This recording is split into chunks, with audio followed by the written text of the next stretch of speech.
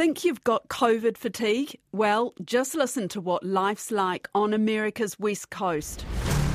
California is closing down again. I don't think history is to look back forgivingly upon the United States and Americans for going down this road. California once led the way in curbing the spread of the coronavirus. Now the state has become a hotspot for COVID-19. Some of the biggest fires the West Coast has ever witnessed, raging now for 3 weeks. The plume has been sent up into the sky 8 or 9 miles. It's creating its own weather. When I came around the bend, everything was on fire. Entire hillsides. The scale and the sheer number of them pushing firefighters to their limits. The president never downplayed the virus. Once again, the president expressed calm. I don't want people to be frightened. The president was serious about this when Democrats were pursuing their sham impeachment. I don't want to create panic, and certainly I'm not going to drive this country or the world into a frenzy. Kia ora, I'm Sharon Brett Kelly. Today on The Detail, I'm dialing into Oakland, California with my sister Jodie and her husband Kevin. And if raging fires, soaring temperatures, the pandemic, a summer of riots and protests and a rogue president aren't enough, they're just getting over a hair-raising 16-hour round trip to Oregon to see their son Harley. Well, first of all, we had these really, really bizarre, how many weeks ago was it? This lightning. It was just crazy all day and all night, this really strange lightning. And of course, it was really, really dry. And that ignited a whole lot of the fires. And we had this last year, and I thought, it was very depressing and really claustrophobic. You had to stay inside and your chest just felt terrible. But I thought it would have stopped by 2 weeks. But it's got worse. The numbers have just got higher and higher. And, the day we left for Bend, it was so bad that the skies turned orange. It's an eerie feeling. We all woke up and had that unexpected orange sky, bright orange, and it was dark. One of my friends called it the apocalyptic Trump orange. But and there's just ash everywhere. There's ash all over the garden, the front lawn, and we're breathing all of this in. So why did you decide to go up to Bend? Were the fires up there already? We had planned to go up to see Harley, our oldest son, because it was his birthday. And we also thought, okay, Oregon, where he lives in Central Oregon is beautiful. It's kind of high desert surrounded by these volcanic mountains. It's usually pristine. We go up there and go hiking, kayaking, stuff like that. So we were like, okay, great. Let's get away from the bad air here, drive up to Oregon and see him for his birthday. And it turned out that basically just a couple days before we left, there was a bunch of fires, north of Portland. What made these fires so lethal and record-breaking was the high winds that came with them, accelerating their frightening, destructive passage through vast areas of this state. And honestly, we weren't even really paying attention to it because there's so much going on here. It really didn't even make the news. And it wasn't until the day before we left that we're like, oh gosh, it could be worse up there. And we didn't think it was going to be worse. We still thought the air would be much better. So you packed the car and was driving the only option? You couldn't fly up there? You can fly, but it's pretty expensive, and then you don't have a car when you're up there. And the other thing is, you're in an enclosed area with a whole bunch of people in the plane, and just going off what my friends say about flying, you think it's going to be okay, but then the person next to you doesn't wear their mask properly. I was in the East Coast visiting my dad who was ill, so I had to fly. You're supposed to wear a mask, but they'll let you take it off if you're eating. So this guy nursed a salad for 6 hours back on the flight, sitting next to me, because I was like, dude, just finish your lettuce and put your mask back on. Well, it's just like people who are Trumpers, it's their civil liberty at stake and they won't wear the masks. And so when people ask them to wear the mask, they get into these big fights with you about it. So it's quite an antagonistic situation when somebody pulls the mask down. So you got in the car When did you start seeing the fires? Was it right from the beginning, as soon as you started on the trip? No, that was the kind of weird thing. As we were going up there, it wasn't too bad, and we left about 2 or 3 in the afternoon because Sai had to finish his school. So by the time we got to the Oregon border, it was starting to get dark, and then we're about an hour into Oregon. We stopped for dinner. We had to argue because we had to circle back to find Kentucky Fried Chicken. We lost half an hour for that. So it's kind of like 9 o'clock at night, and we're heading out into the countryside. And all we saw was, trucks on the side of the road, like they were pulling over to stop for the night. And we kind of thought that was odd. And then traffic stopped. We kind of thought it was a fire, but we didn't really know. And then once they started letting us through, we saw a sign that said, "Wildfire ahead, expect delays." And then we started just thought it'd be some piddly little fire because there was no way they would let traffic through if there was huge fires. But there was. Really? It was like, oh my God. Yeah, then you start seeing the flames, and you see the flames on the other side of the road, and they're all over, and you're thinking, I just want to get out of here. It was scary. And we were having to drive really, really slowly, and it just seemed to go on. And the flames just kept on going along both sides of us. I mean, it was just kind of unbelievable that we were driving beside the enormity of the flames. It was just incredible. You were trapped in front and behind traffic going, what was it, about 5 or 10 miles an hour. It was really scary because you didn't know whether the flames were going to jump over you or what was going to happen. Tens of thousands of people are still under evacuation orders in Oregon. Air quality alerts are on, and forecasters say relief from the blanket of smog hanging over parts of the West Coast may not come until October. And then when you got there, the air was even worse than in San Francisco or in Oakland. Well, initially the first day, so Bend was probably another 2 hours drive north of the fire. And the first day it wasn't too bad. In fact, we went on a hike in the mountains. We started off and it was fine. And then about an hour into it, the air started getting really smoky. And we're like, we better turn around. And by the time we got to the car, the weather had changed dramatically. It completely closed in on us.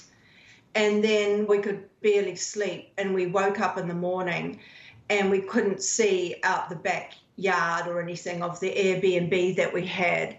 And then we looked it up, and it was 527.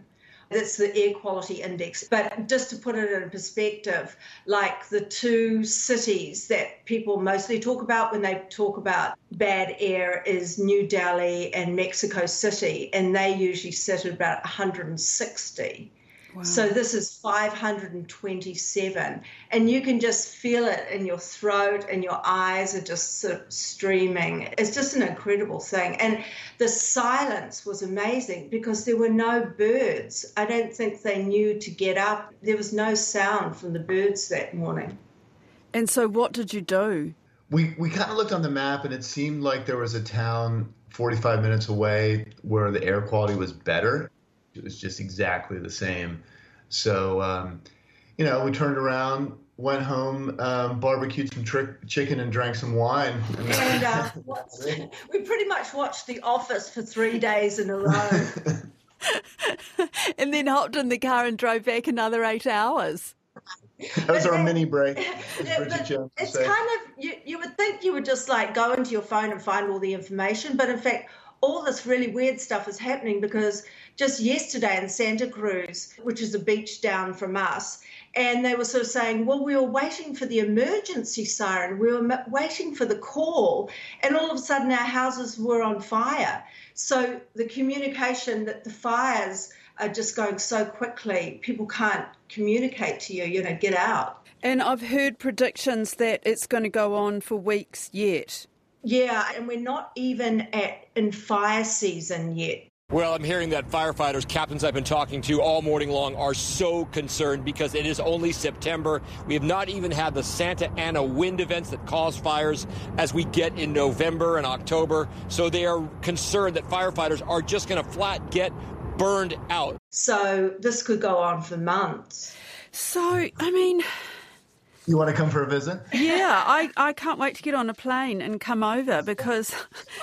It's been borne out, and I'll let Kevin tell you this, but his cousin has just left town for Boise, Idaho. Yeah, that was kind of funny. My cousins lived here for a long time, and they just decided in the summer, it's time to get out of California, and they sold their house and they moved to Idaho, and the mover said that just in August he'd already moved 12 people from the Bay Area to Idaho. But he's basically just driving his truck back and forth. People are getting out. Yeah. But I mean, there's so many people that are saying, I can't stand it anymore. And even Gavin Newsom is saying, this is our new normal. This is not just going to be happening this year. It's going to be next year and the year after as well. And people are sort of considering, well, why would I want to stay in California where it's so well, especially the Bay Area where it's so expensive. And it's a real shame because I think in some ways, some people were getting used to COVID, like restaurateurs were partitioning off the outside so they could seat quite a few people outside. So they were sort of getting the hang of it. And then this came along with the fires, and everything was built on the fact that you have to sit outside. So now nobody can sit outside. So the restaurateurs have taken a couple of steps backwards. There's predictions that like half the restaurants in San Francisco could be gone permanently. We've got COVID fatigue here, but you've got all these other things that are going on. A rogue president, and the whole control of COVID seems to be, well, not controlled. We have no plan. We have absolutely no plan. It's in a mess. Even in California, which, we talked to you in the spring, and we were sort of hopeful that California was on top of it. We were the first area to go in lockdown in the States. But then everyone looks at New Zealand wistfully because you guys had, you had a plan to deal with it, and we didn't. So the lockdown is just dragged on with no real end in sight, no plan to get out of it. And then every state is different. Every county is different. A lot of kids went off to university, like Jackson went back to university. So did Tallulah. She went to Boston.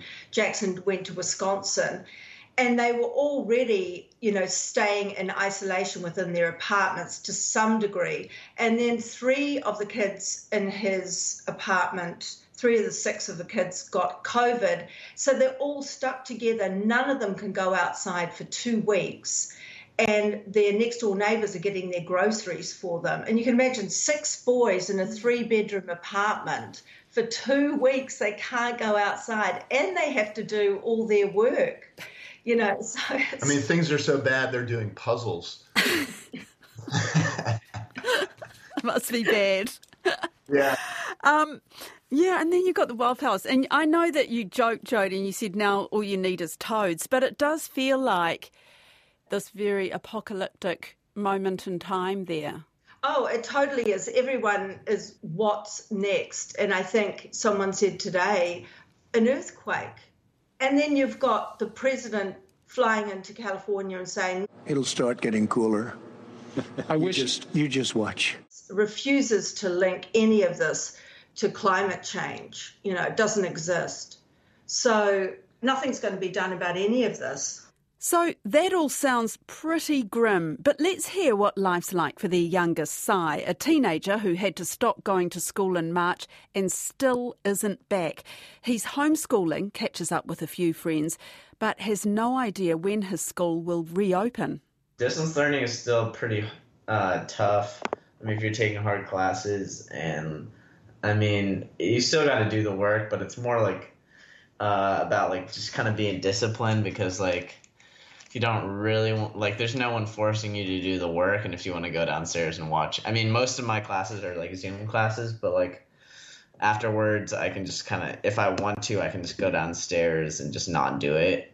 But you kind of have to stay disciplined to be able to do all your assignments and stuff because there are a lot of them. So it's more about discipline and kind of just not getting distracted because you're in your own house. And you kind of have to be your own teacher. And I hear that you're trading in shares. Yeah. Tell me about it. I don't know. Basically, just over quarantine, obviously all the whole stock market crashed. And I was like looking at it before that, and then I basically, right after the crash and kind of right after the recovery, I started like babysitting. And so I had a lot of money coming in because I do every day. And so I just put that money in the stock market every day. And I just started like doing like research, and I got pretty into it. And yeah. What shares are you interested in? What have you bought? I have, most of mine are in Facebook. I have a lot in Nestle and some like ETFs, which are like stocks that hold a whole bunch of different stocks. So it's kind of like a diversified stock. I have some like stocks that it's basically a company that's only mission is to find another company to merge with. Yeah, it's kind of complicated to explain. Hey, so are you going to be the next Warren Buffett? Yeah, we'll see. Yeah, like all my friends, like I've kind of gotten them into it, and it's just cool. Do you have a person who does the trading on your behalf, or can you do it directly? I do it by myself, yeah. Wow, smart stuff. Because you're 16, right? Yeah, I'm 16. I think it's actually pretty good because it teaches you like independence. It's like my money that like I earned. If you make a bad investment or bad trade or whatever it is, you're losing the money. So it's kind of like you're kind of taking responsibility for everything. Well, no need to worry about that, young family member. But I want to know what the mood's like among Jodie and Kevin's friends. Well, it's kind of interesting. I actually said to Kevin today, you know, what's Trump doing at the moment? Because I knew we were going to talk to you. And he was like, well, let's be honest. We don't read anything about Trump anymore. And even my very, very political friends who read news all day, as soon as they see his name, they say they don't want to read it. So I think people have almost given up. It's terrible. We were at a barbecue at a friend's house. They had like an outdoor space. So we were sitting there last weekend, and 3 separate people said they had never, ever given to a political campaign before, but this time they did. So people are really desperate to get him out. At the same time, for your own mental health, you just can't engage with the stuff he says because it's so callous and cowardly. But people are, you know, on the one hand, they really want him out. On the other hand, they're sort of protecting their own mental health by trying not to, you know, engage with him. But he does have a lot of supporters, and they're extremely passionate about him. I mean, they treat him like the Lord and Savior. In fact, when we were driving up through Oregon, it's like there's churches with signs outside saying, God bless you, Trump. He stands strong for America. He is a champion for faith. Welcome the 45th President of the United States, President Donald J. Trump. And I'm proud to be an American. I've looked at the Facebook messages to you after your trip up to Bend. There's an overwhelming number of people saying, why aren't you coming back to New Zealand? Yeah, well, I would hop on a plane tomorrow. But the thing is now we've been in Oakland for 20 years and 3 of the kids live in different places in America. And we could come back with Cy, but he's 16, and so we let him have friends around to the backyard to work out every morning, and he wouldn't have that. And so I don't know how he would feel about leaving. So, yeah, you've got your life there. Yeah, but by the same token, people are saying all the time, what are you still doing here? Because people feel trapped now. Yeah. They feel really trapped. I mean, they've lost their jobs. Their kids are home all day doing the schooling. It's really boring for the kids. And, you know, we're doing a lot of complaining. I hope it doesn't come across as whinging, you know, because we actually have it a lot better than a lot of people. So what's the thinking? I mean, just write off 2020 and hope that from November things will start getting better. Well, a lot of people, even people that I think are really optimistic, are thinking next year we're going to be in this as well. Because even if there is some sort of vaccine, it won't be available to all of us. It'll only be available to a few, first of all. And there'll be the sort of trickle-down effect. So a lot of people are like, we're in for the long haul. It could be next year as well. I mean, I suppose the optimistic point of view is that it takes a long time to get everyone kind of on board with dealing with these long-term problems like climate change and kind of preparing for health emergencies. So now all this stuff's been made real. I do feel like we could start to tackle some of these things. So maybe looking out beyond next year, things could get better if we get some, change in leadership. One of the strengths, I think, of the country is the fact that we've got, it must seem crazy to you guys, right? Because we've got states, and then within states, we've got counties, and we've got cities, and there's just lots of different levels of government. And that can be good because they can experiment with different things, and like good ideas can bubble up. But it's really bad in a situation like this where you need everyone to be on the same page. So, it's turning out to be what I think it is a strength long term, but it's definitely a weakness right now. Everyone's talking about the New Zealanders here and the leaders in New Zealand. And it's like in New Zealand, the message is we're all in this together. Let's help each other. Let's think about each other. Let's be kind. And whereas in America, what my friends say is here it's become, don't you crowd me. I've got my civil liberties. I've got my rights, and it's become all about the individual. Mm. Right. Is there anything good happening? Is there anything? Because I won't be coming if there's nothing positive on the horizon. Oh, God. I'm getting really good at making chicken soup. That is a big Si's plus. refusing to eat it now because he's like, I can't have it every week. But I'm refining the recipes. So I've stolen some of your mother's tricks and then kind of added my own twists. That's it for today. I'm Sharon Brett Kelly. The details brought to you by newsroom.co.nz and made possible by RNZ and NZ On Air. You can get us downloaded free to your mobile device every weekday from any podcast platform. And if you're using Apple, leave us a rating so other people can find us too. Today's episode was engineered by Jeremy Ansell and produced by Alexia Russell. And thanks to my sister Jodie and her husband Kevin Coldiron and their son Si. Ka kite anō.